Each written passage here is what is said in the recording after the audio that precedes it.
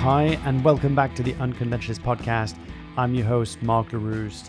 And yes, it's been a hot second since I came back on the show. But if there's one guest that could get me back behind the mic and revive the Unconventionalist podcast, it is today's very special guest, Donald Miller. If you've never heard of Donald Miller, you're going to love today's episode. He is the CEO of Business Made Simple and is the author of multiple books. We're talking 13 books here, including 3 New York Times bestsellers. But you might have heard his most popular books in business, such as Building a Story Brand or How to Grow Your Small Business, Hero on a Mission, and so forth. But it's a really special episode to me because, you know, back in June 2016, my podcast was barely a year old, and I had these big dreams, even though nobody listened to the show. And I found this recently that I had jotted down in the notes in my app on my phone some guests that I would love to one day interview. And on that list, I wrote down Donald Miller because I came across this Story Brand workshop before the book came out, and I really loved it. It really resonated with me, this kind of simple methodology to simplify and clarify your message based on storytelling principles. I knew it was a long shot, but I wrote that kind of name down. And, you know, fast forward to June 2023, and I met Don in London. And it turns out we have a few friends in common, you know, including Mike Paccione. And I asked him, I said, look, you know, I'd love to get on the show. Do you fancy coming on? And he was like, yeah, let's do it, you know. Send a message to my assistant. And I got to sit down with him, and it was a genuine pleasure actually to get to learn more about his life, but also to dive deep into his books before for the research and many podcast conversations. And, you know, from asking about his memoirs, such as Blue Like Jazz, that stayed a New York Times bestseller for 40 weeks, by the way, to some of my favorite business books he's written. You know, we talked about what it takes to build a successful business and create a meaningful life. You know, we also talked about what we may be seeing in terms of something dramatically missing towards a solution and a peaceful solution for the Israel-Palestine conflict that is related to story, actually. We talked about why it's so hard to stick to a vision and that have that vision for a story when we are so distracted by everything we could be doing. And in fact, I think, you know, addressing this concept of focus and impulse control and operational discipline, which is often unspoken about in the business world, was something I really, really enjoyed. But we also obviously talked about the downfall of being authors and the truth and the reality of it. But I also love what Don had to say about the importance of sharing our stories. As you know, in my book, Glow in the Dark, that I talk about the principle that sharing your story and turning it into a powerful asset that people notice can be one of the most beneficial things you do for your career, for your business, and for your life. So I really hope you enjoyed today's conversation as much as I had having it. And a couple of things I want to ask. One of them is, if you enjoy this conversation, if you enjoy the show, please do hit subscribe or follow wherever you are looking or listening to this podcast. It really does mean the world to me because we can reach more people and then we can get more guests on the show. The other thing is, if you've read Glow in the Dark, my book, please go over on Amazon and leave a review. I love reading the way that my book's impacted your life and how you're implementing it and how it's changing and growing your business and improving your relationships and boosting your career. So please go and do that. I know it takes a minute to do it, but it would really mean the world to me. And the final thing is, as I talk about in this podcast, I've just launched my new website of a company, Storycast, which has been years in the making, where I've been working behind the scenes with leaders, CEOs, founders, and business owners to help them unpack and distill their story to really understand what are the most relevant parts of their story to grow their business, grow their impact, inspire action.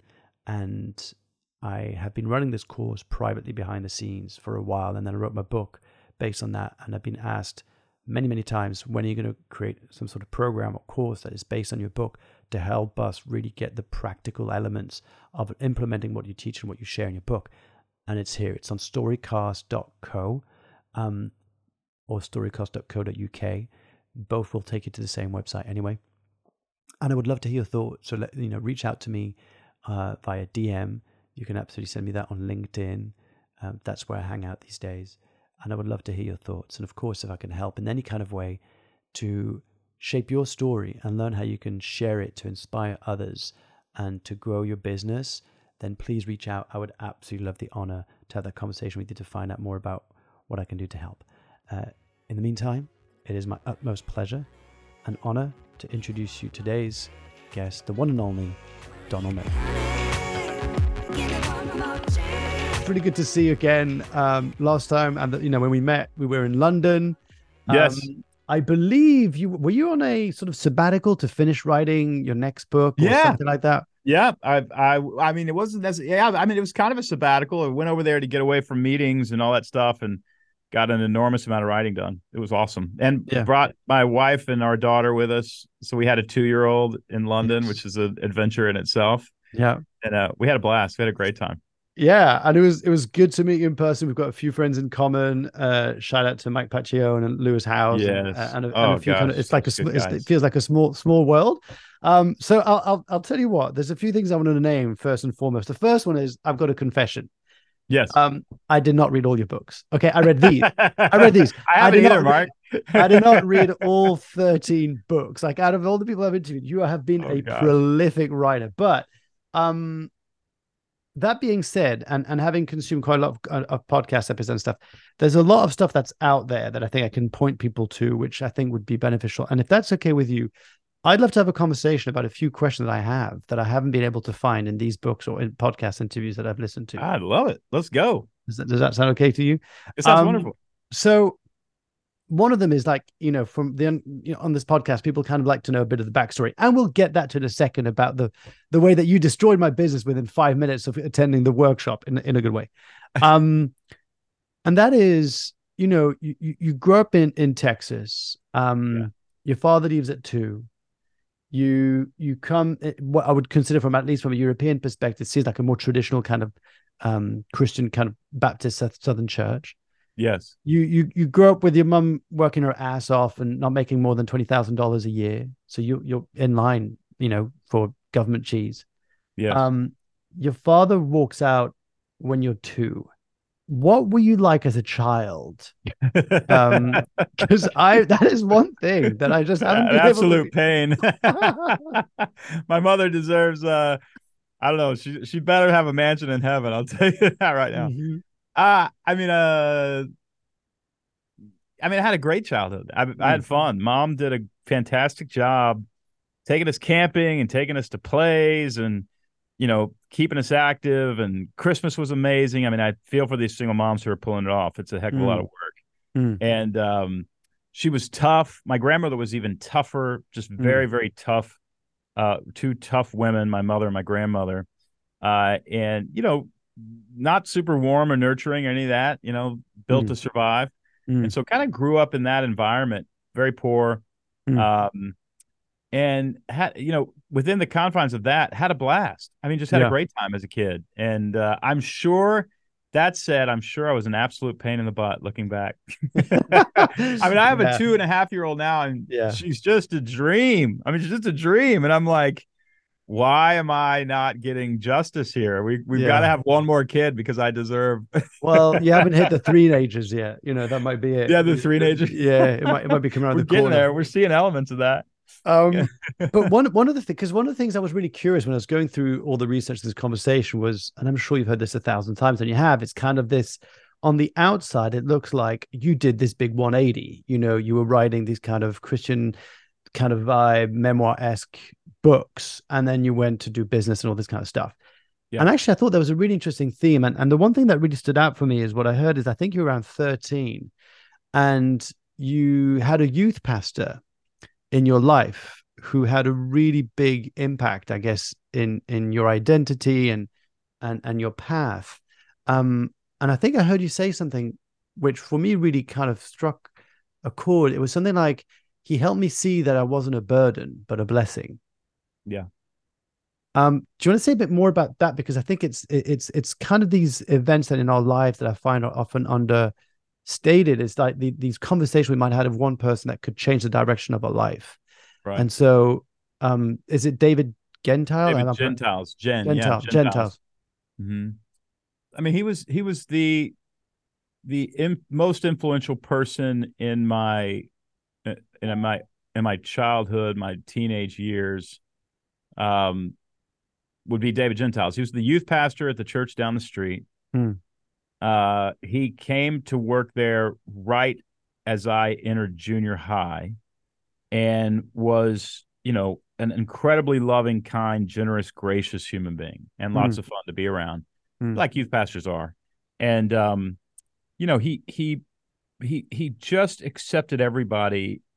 And I was a kid who was fat. I was a dork. I was bullied at school, but I could walk into this church youth group of about 20 or 30 kids and was loved and accepted there, and really had a chance to kind of blossom in mm, that environment, mm. unlike school where that was not happening, Yeah.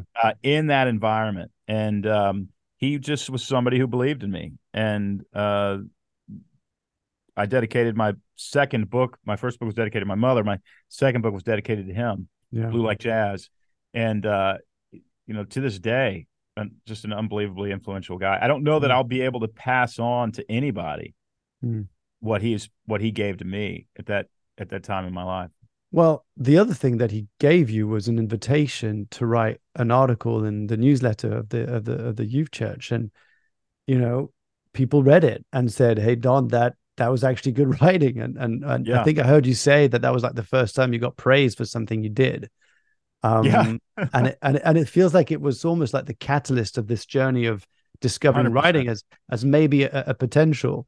Um, and by the way, just a side note, Gentiles, I think might come from the French word gentil, which means kind. I didn't know Um, that. yeah, so I was looking into it. So I think literally means David kind if you look at the root of the word. That's So amazing. I just want to let you know in case no one had told you that before. And apparently he was notorious for his gumbo. I read a tribute to him, and there was a really lovely tribute. And again, I think it was this influence it had on many people's lives, and yours included with writing.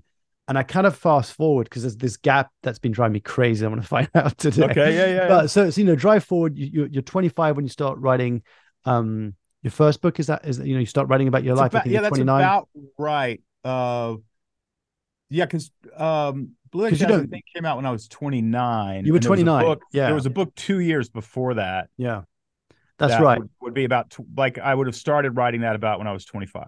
So the thing that I didn't realize this because I know when I looked at from 2000 to 2009, you wrote like a silly amount of books, but Blue Like Jazz that was 40 weeks on the New York Times bestselling list, and that I heard you say edited 54 times.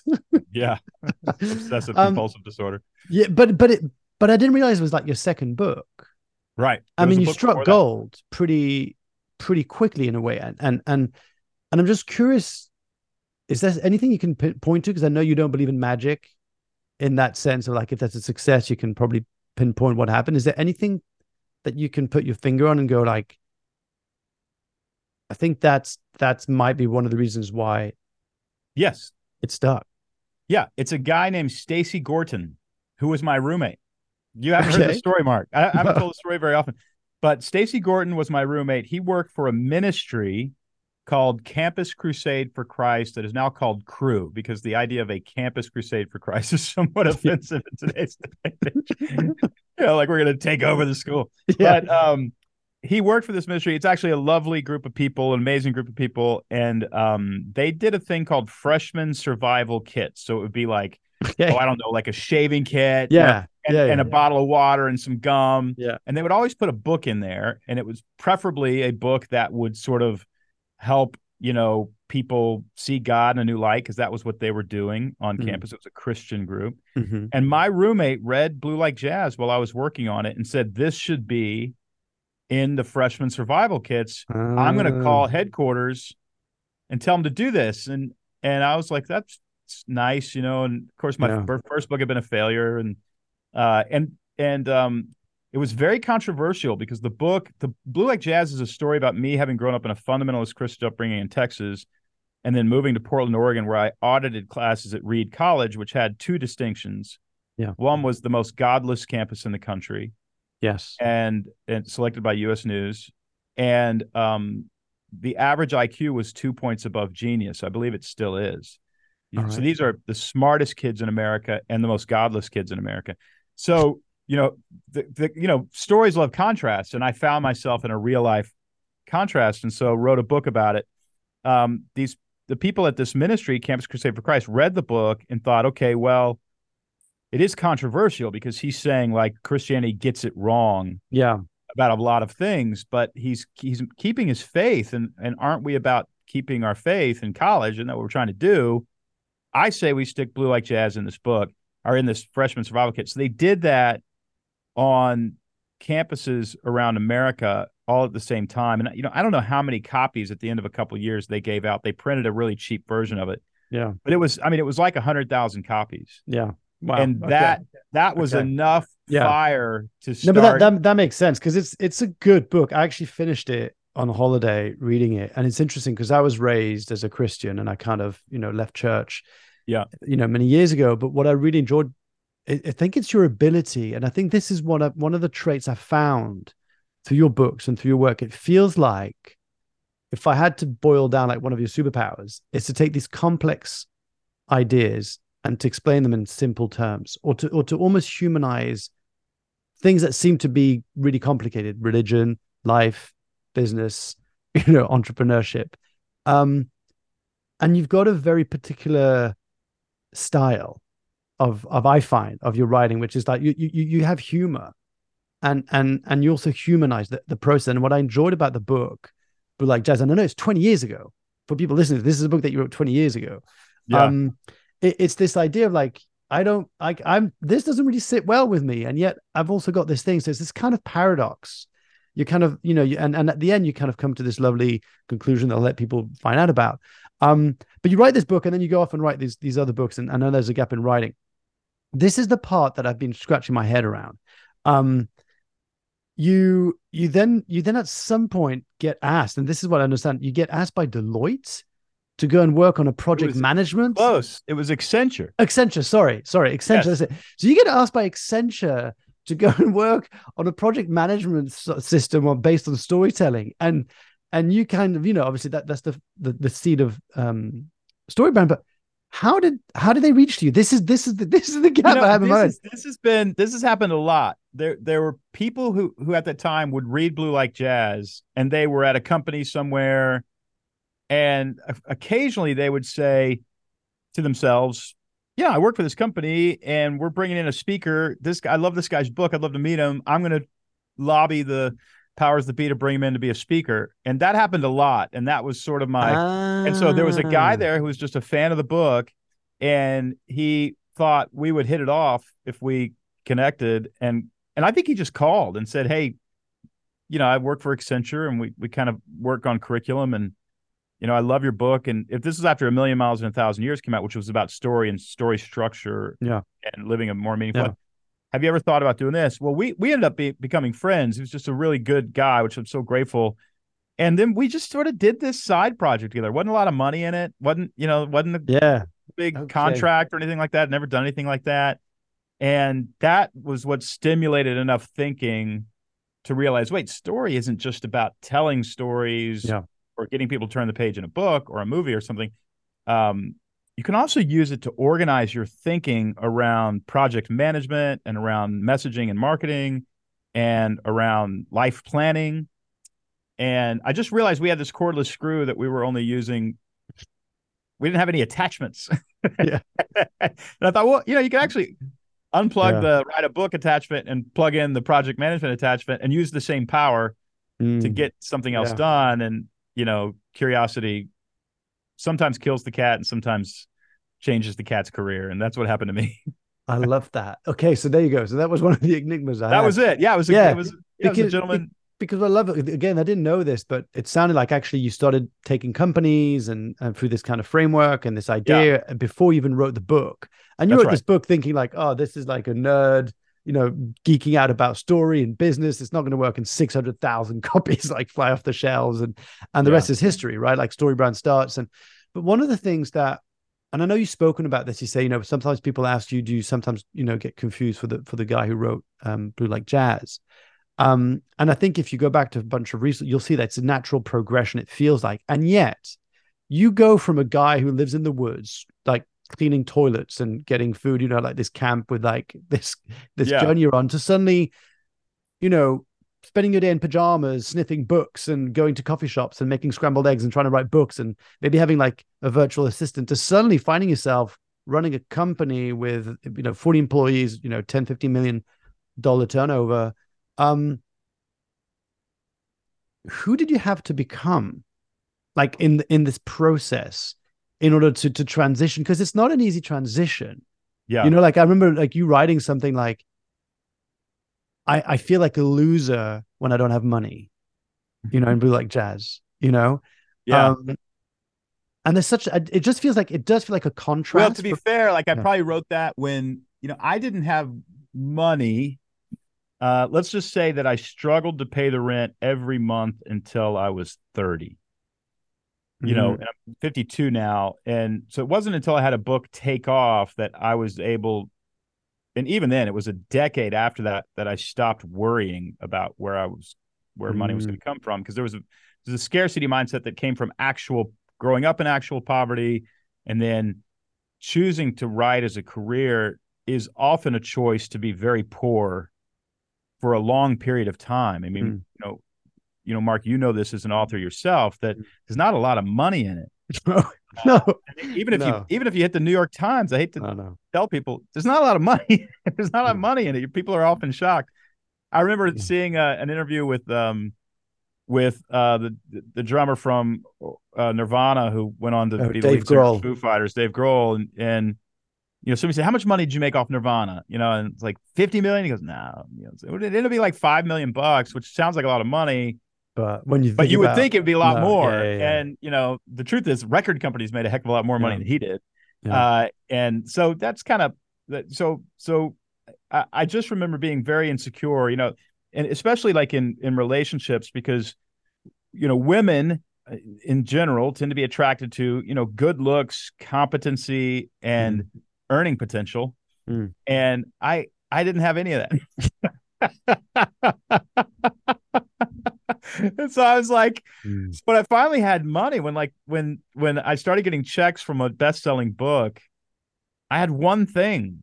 I had one thing to offer. Now, I'm being a little self-deprecating. No, I get that. But that's how I felt at the time. And so I probably reflected it somewhere in some book on how finally having a little bit of cash made me feel like I was now a part of society that, I don't know that that's ever turned into a love of money, because I make decisions almost every day to not make money, so that I can be with my family or whatever. But I still get a lot of security. When you grow up poor, you're just wondering, when the other shoe's going to drop, and it can get into your psyche. In fact, they did a study on CEOs who take companies to sort of the next level. Oh yeah, The father. Have you ever read this? Yeah, the fatherless. Those who don't have a father. That's it. Yeah. Yeah, the common denominator. Yeah. Now, that CEOs can do extremely well. Yeah. But the actual common denominator of plugging a CEO in and having them exponentially grow the company was that they grew up poor, and almost like that orphan heart. Fatherless. What's that? That orphan heart. Sometimes that orphan heart, and that orphan heart takes most people to prison. But if you actually hook a different wagon up to it, you can grow like Boeing. Well, again, it's you talk about the villain and the hero. The difference is how they are driven by pain. Do they try and prevent others from feeling it, or do they inflict it on others to pay the price? And so again, as you said, there's not that much money in book. It feels like now, I met you. I think I came across you. I want to say 2016-ish, 2015. It was back when you were selling the Story brand online as a standalone program, which, by the way, anybody listening to this, was like legit 6 to 7 times the price that you would pay for Business Made Simple, the annual membership, which is now included in the membership. Yeah. So, if you listen to this, trust me, it's a good deal. Just go to Business Made Simple. But anyway, so I did that back then, and it blew my mind because, I used to work at Movember, the Movember Foundation, the mustache charity, and I launched it in France and a few countries in Europe. And we used to have this saying internally, is that we're not the rock stars, we're the roadies. our fundraisers are the rock stars. We're here to build a stage. Love They're here to that. have a Yeah. great time for 30 days. We want to make sure that they are, rocking their socks off. We're just putting the amps up, and then we're here to clean up the mess after them. And we really had that emphasis on basically they're the heroes, like what Nancy Duarte and you say. It's kind of like, they're the hero of the story. But it also feels like now you've managed to develop and this ability to come up with a product or solving a problem and then matching a book that kind of goes with it, right? That kind of look, if you just want to solve it on your own, you can, but it also feeds into this kind of bigger picture of these products and services. Is that something that came naturally to you, or is that something that you kind of had to learn on the fly? I don't know. I don't remember ever learning it. I remember, I just know that, I would go out and speak when I was only a writer and speaker. I would go out and speak, and that's how I paid rent. I'd get like $5,000 if I went and spoke somewhere, sometimes $1,000, sometimes $500, whatever. I took it. And I'd go out and I'd speak. And if the audience laughed at something, I'd kind of remember that. Mm. Next time I would bring that in, just like a comedian Yeah. working his act. Yes. I Yeah. was able to sort of build these things. And then once a speech, once I knew it and I knew it worked and I knew the audience responded to it, these weren't comedy acts. These were sort of like philosophical discussions. Mm. Then that would inform, then I'd say, well, I want to write this down. This should be my book because audiences. So I'm sort of beta testing books as a speaker. And then I would make a commitment for about a year to get all this stuff down. And then even while I was writing it, I'd go out and speak and kind of test the material. So then I'd write the book. And then I think I had an assistant and then hired somebody else to sort of do some stuff for me. And I needed to make more money in order to pay them. And I mean, that was really it. It wasn't like I want to create an empire. It was like, okay, maybe if we put together a digital course, Yeah. I won't always be worried about whether I'm not going to make payroll with this tiny staff. So we'd make a digital course and then it's the same sort of thing. And then it sort of grew into an online platform with a bunch of different courses and a certification program. And I don't know that I certainly never sat down and mapped it all out. No. 10 years ahead. I don't know that anybody does that. But it's also like it's also, I find that what's one of your strengths, that because you didn't come from a business background, like that traditional kind of business school, whatever it is, as you said, MBAs get you for Federal Reserve, like kind of roles, but not to run. It's like you just focus on what you knew, needed to be done and worked. And just on that, because if people want to find out, a resource, which I thought was really interesting about like how to grow your small business, it's kind of books that breaks it down into six steps plan. One of the things that I wanted to ask on the back of that, which I've been personally struggling, and I know a lot of people struggle with, is this concept of impulse control and operational discipline. Ugh. And I don't know if that speaks to you in any way, but I know the theory, right? Like I'll read these books, I get it very specific, specific problems, specific audience, all this stuff. Why do you think it's so hard for so many people to double down on like, I'm going to own this problem or I'm going to own this niche, and constantly be chasing left, right, and center all these different opportunities? Yeah. Well, I think part of it for me is I wrote 6 or 7 books before I ever turned and started a company. And if you think about 6 or 7 books, that's thousands of hours of trying to figure out what to say next. And also mostly for your first 2 or 3 books. And Mark, this, I think the first book I published was about 54,000 words. I probably wrote 125. Yeah. And then that number got better and better as the books went on. Now, I'll write 60,000 words. I'll publish 45, but a writer knows how to throw things away. People think a good writer knows what to say. They actually know what not to say. Yes. They do know what to say, but what's more important is they know what not to say. And that means focus. And so I'm grateful for a writing career because it taught me how to focus and prioritize what's important and throw out other opportunities. And so that focus allowed me to grow a company. It also allows me to be, I think, a good husband and a good father, because you're sort of saying, well, I could go take this gig in New York, but that's my daughter's birthday. Yeah. And so that shouldn't go in the book. sounds like the trip to New York is not going to go in the story of my life. And you Hmm. just learn to sort of, they call it killing your darling. When I was Yeah, growing yeah, up yeah. as a writer, I know. they literally called it killing your babies. And that Yes, was sort of yes. Yeah, offensive. yeah, So now they yeah, say kill your darlings. But it was much more gruesome than that when I was coming up. yeah. You could fall in love with this idea of going to New York, but now you have a choice. Is this going to be in your story, Mm, or are you going to be at your daughter's birthday party? And of course, you're going to be at your daughter's birthday party. I mm. understand people who aren't able to do some of that and miss that. I'm not trying to make people feel guilty, but you want to catch as many of those things as possible and get them out of your story. And so And I it's think when we were growing a mm. business, there was this decision to sort of help small business owners grow their business, and we stayed in that lane and didn't get out of it. And that is something I think is underrated and often underspoken about. When I find when I in my circle and my experience, it feels like it's something that probably stems from insecurity. Like for example, I'll get a call say, "Can you do a keynote about this?" Then I'm like, "Oh yeah," because I'm just looking at Well, my and part of bottom it, line, Mark, and I'm like, I I've got think to, that's a natural thing, right? Like, um, when you're before you're married, you're dating, mm, and you slowly figure out, what? Actually, I don't want to date somebody who's wired like I am. I want to date somebody who's wired like the opposite of me. You figure those things out yeah, with trial and error, and I think the same thing is also true with our careers. And you're probably 15 to 20 years younger than me. My guess is you're mm, in that. You're right in that phase of going, yeah, I don't actually like that, and even though they offer me money, I'm not going to do it. I like yeah. this, and I'm going to do this, and I just it's turned very down a gig because natural. it was around my son's birthday.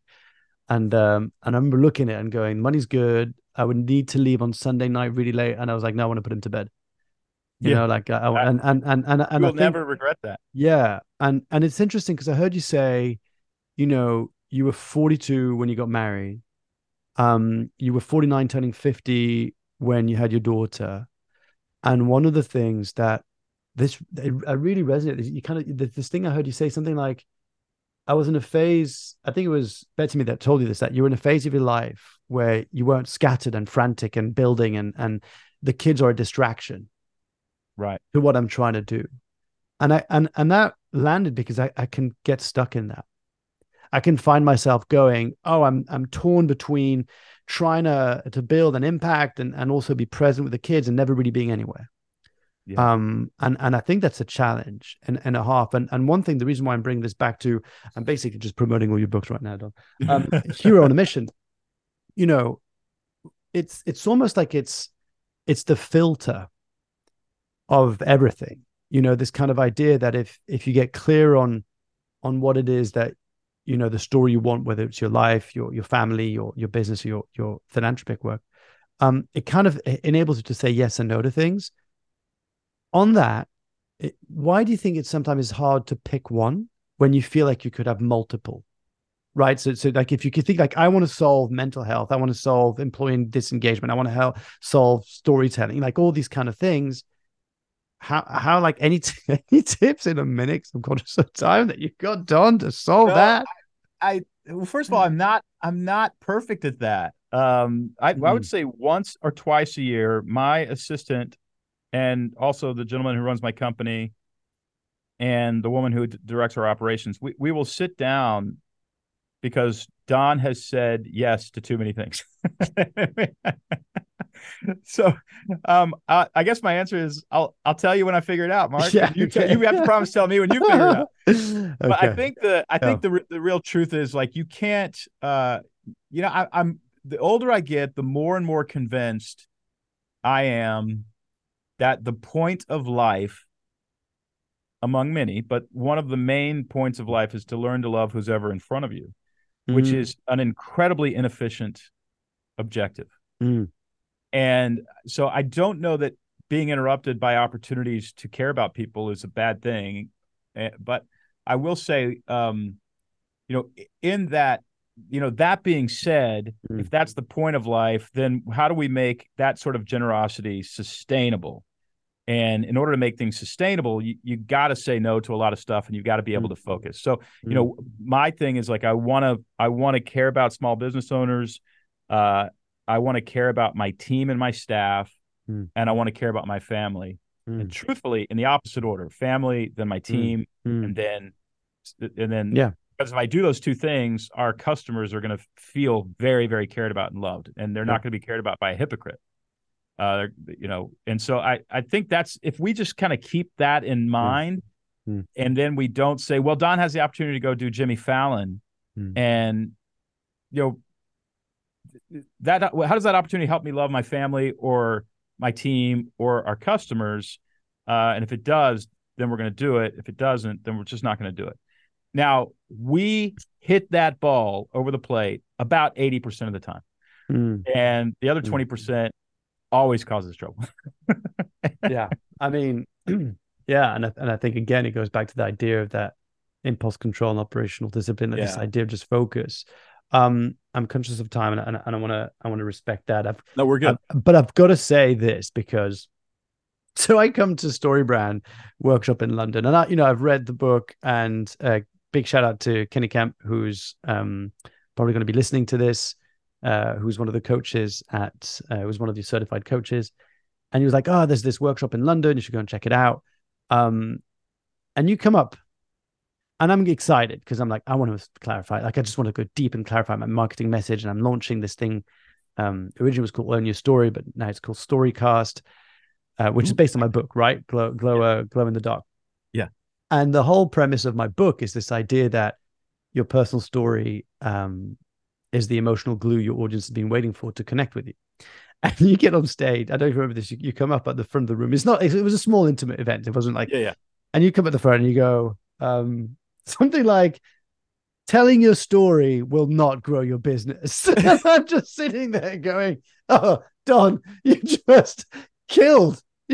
But Mark, you know that I love what you do. And the reality is, I also give a caveat later that there's a way to tell your story that actually greatly enhances your business. But I think I probably did that more as a shock jock than. No, you did. And what's interesting is because, and I don't know if you realize, I know you do this probably naturally or maybe unconsciously, but you often will use a small backstory in a way to set up the context of as to why you maybe write this book, or why you launched this product, or why you. So, for example, when you were in that workshop, I don't know if you remember this, you started by saying, I was an author, I'm being booked to give speaks, I'm on stage and half the room is empty. And I'm like, what's happening? I need to focus on marketing. And that's how you got interested in marketing. So, but in that few seconds, you've distilled a little story that made us feel like, oh, you get us, the empathy and authority, like you understand us. And I think that's kind of what I did in my book. And I guess I want to get you back on the record, Don. And I want to hear you say, in what ways have you found that beneficial, I guess, for business leaders, entrepreneurs, founders to take the time to unpack their stories and understand, actually, these are the stories that are relevant for my customer to make them feel understood? Well, yeah, let me answer that in a couple ways from my perspective, Mark. And I think there's a really good chance that you actually know more about this than I do. And so in some ways, I come to you with humility. And I say that because you've written a book on it. And when you've actually spent the time to write a book on it, it's like you've got a PhD. And but I think there are two reasons. Let me answer a similar question that I hope dances around and covers what you're hoping to understand. But I think there are two reasons that it's extremely important that you tell your story. One of them is non-commercial. And that is that when you can sit down and articulate your story to somebody who is invested in you, cares about you, a friend, to some degree, maybe even a new acquaintance, when the objective is to get to know each other, there's no more powerful way to connect with somebody than to be able to tell your story, period. And human connection is a necessity for survival. And so to learn to articulate your story and where you come from is important for your own mental health. It also causes you to be remembered in that person's mind in a very, very special and amazing way. So that's just human.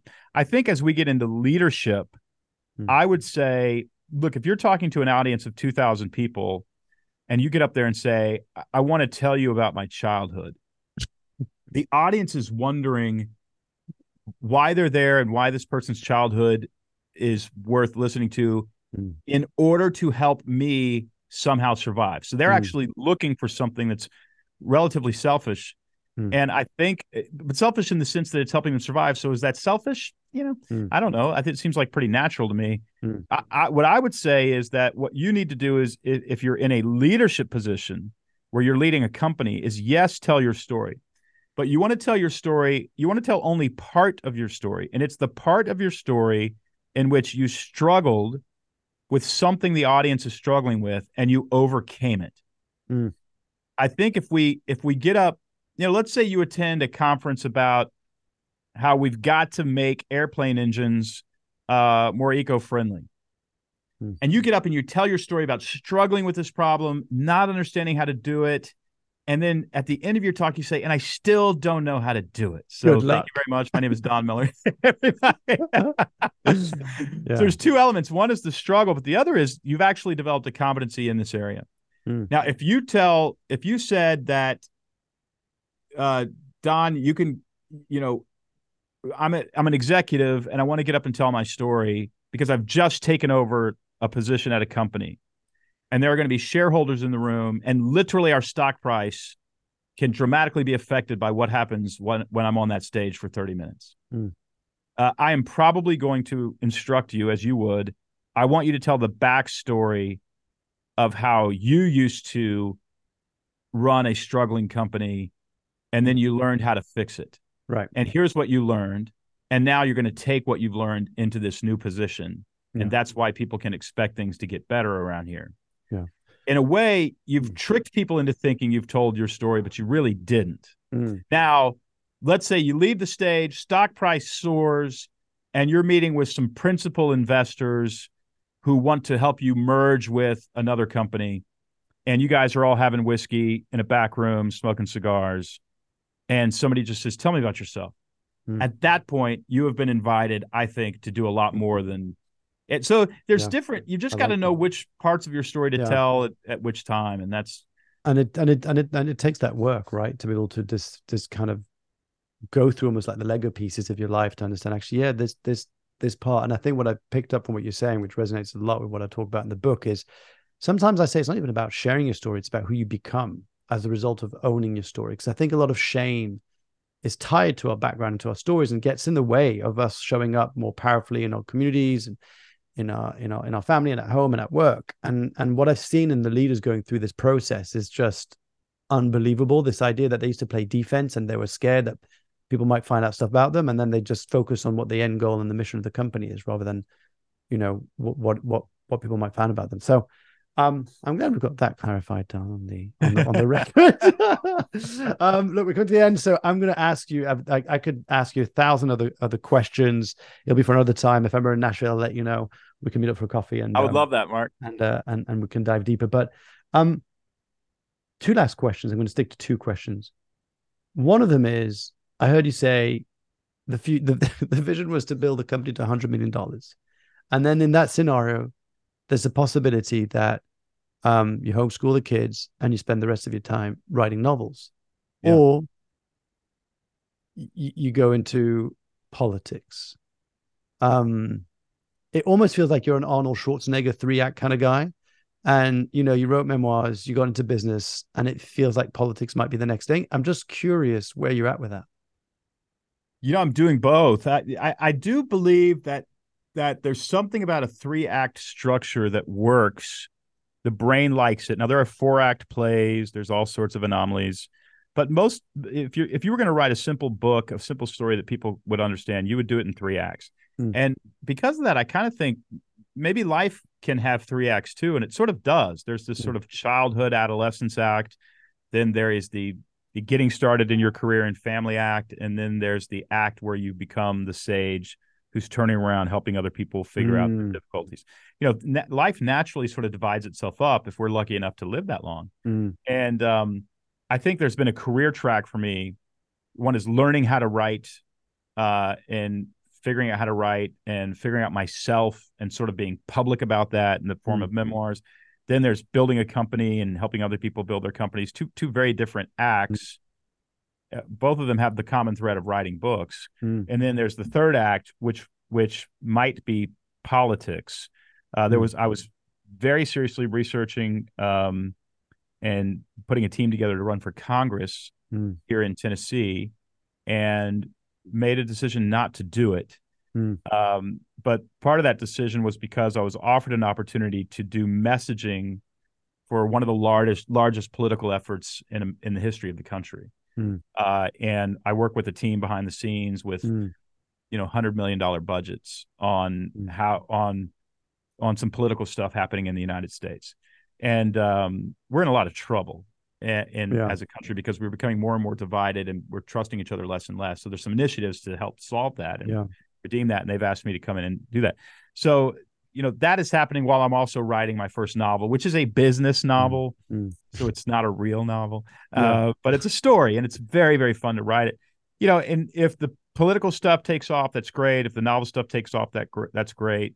But I do think the political stuff is sort of first in terms of a calling. Mm. And if it doesn't work, or if there's Mm. not a need for me or a place for me in Mm. that place, then I would have a great plan B that would be Yeah. very fulfilling for me. Yeah. So who knows what Act 3 will look like, but those Yeah. two are the things I'm playing with. I appreciate that. And, another time, another day, I would have loved to talk about the Israeli-Palestine conflict. I know that's an area that you're very interested in, but there is a quote I heard you say that I wanted to share because I think it was kind of like it marked a point.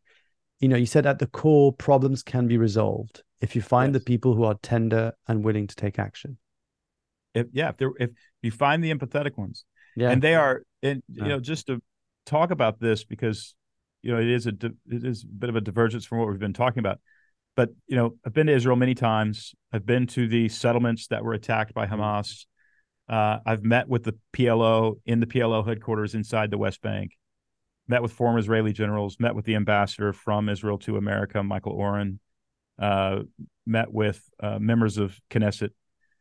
Um, I think that there's some, if I had to pick a side, I would pick the Israelis. Mm. Uh, but I would also say that there's something missing on both sides as it relates to leadership, and that is the willingness to sort of extend trust and to find the people who are promoting peace and who really genuinely believe that peace is possible and give Mm. them the microphone. That's just not happening on either side of that Mm. conflict. Mm. It is a zero-sum game on both sides. It is, yeah. I remember saying to a member of Knesset, Mm. sat and had dinner with him, and said, "Look, Jesus influences Tolstoy. Tolstoy influences Mohandas Gandhi. Gandhi influences Martin Luther King. There's a thread of nonviolence Mm. and that goes throughout history that has been perhaps the most effective Mm. at social change. Um, it's certainly been effective. You'd have to argue Mm. that. You couldn't argue against that. I said, is that element alive Mm. in Israel or in Palestine? Is it getting any traction? This sort of nonviolent resistance. And he just stared blankly at me, Mm. and for a long time. And I finally said, "I'm sorry, sir. Am I being naive?" And he just pointed at me. He goes, "Yes, you're being naive." Yeah.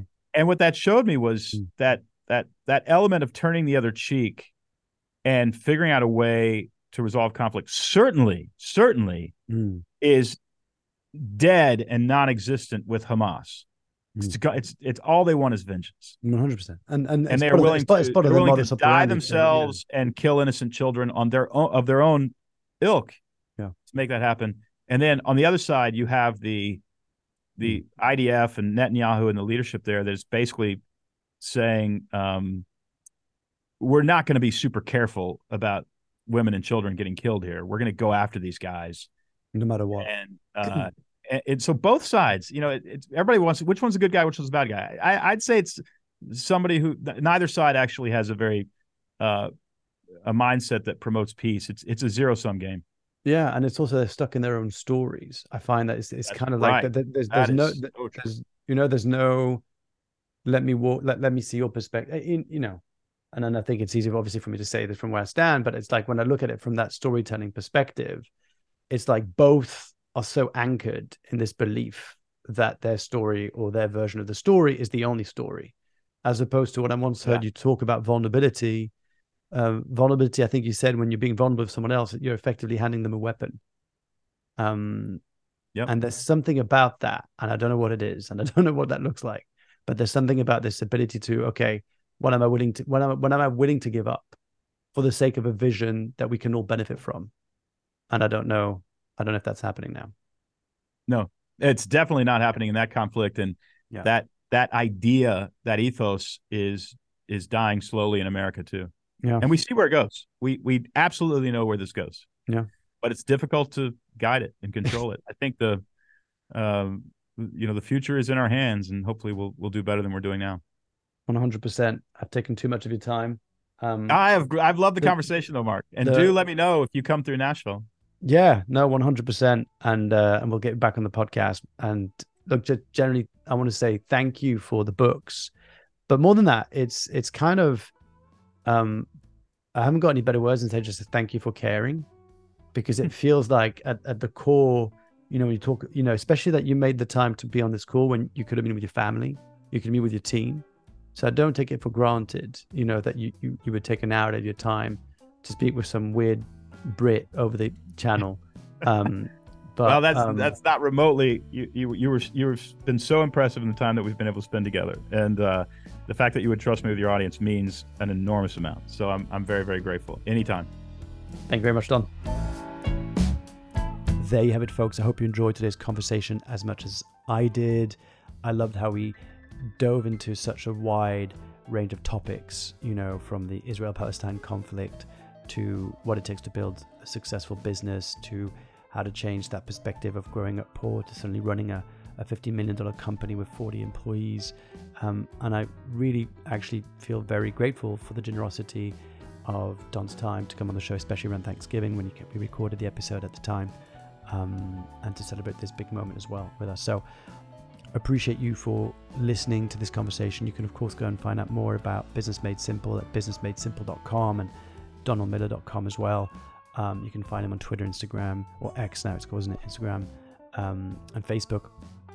And I'll put all the links in the show notes, so make sure you go and do that. But again, thanks for checking out storycast.co and letting me know thoughts on your on what it looks like, what it feels like, and especially more importantly, I would love to hear how we can help you turn your story into a powerful asset that gets noticed, because I really believe that if you knew how powerful your story was, you wouldn't be sitting on it.